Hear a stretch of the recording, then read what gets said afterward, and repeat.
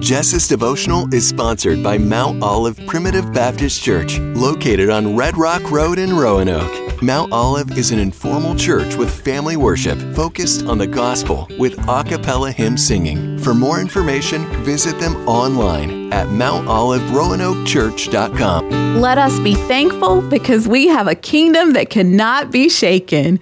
We should worship God in a way that pleases Him with respect and fear. Hebrews 12:28. Thank the Lord. As preparations for another Christmas reach their peak, pause. No matter how many moments you've already taken to stop and remember why we feast, exchange gifts, and gather, take another moment right now. Pause.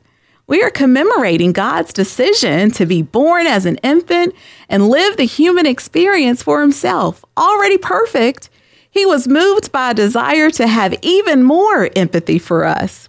Imagine how His love grew for mothers as He was held in Mary's arms. Imagine the depth of His compassion for those who were persecuted after His family fled to Egypt. As He fasted, think of how His heart broke for the hungry.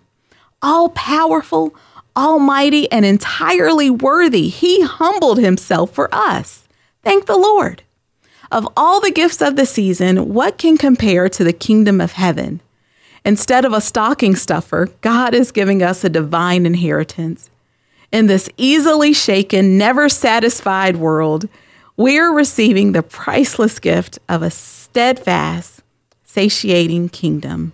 Let us be thankful indeed, and let us worship Him with all the reverence, awe, and love He deserves.